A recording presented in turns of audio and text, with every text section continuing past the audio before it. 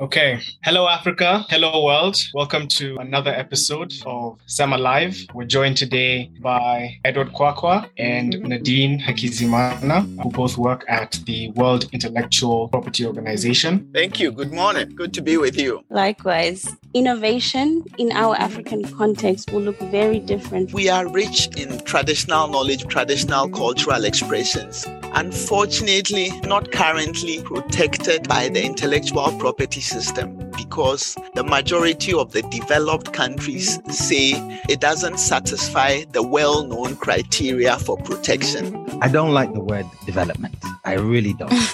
We are regenerating. Regenerating. Yes, Africa has been the kernel of humanity. As Africans, we have to make our presence known. We have to remember we're representing a much bigger continent, a much bigger people than ourselves.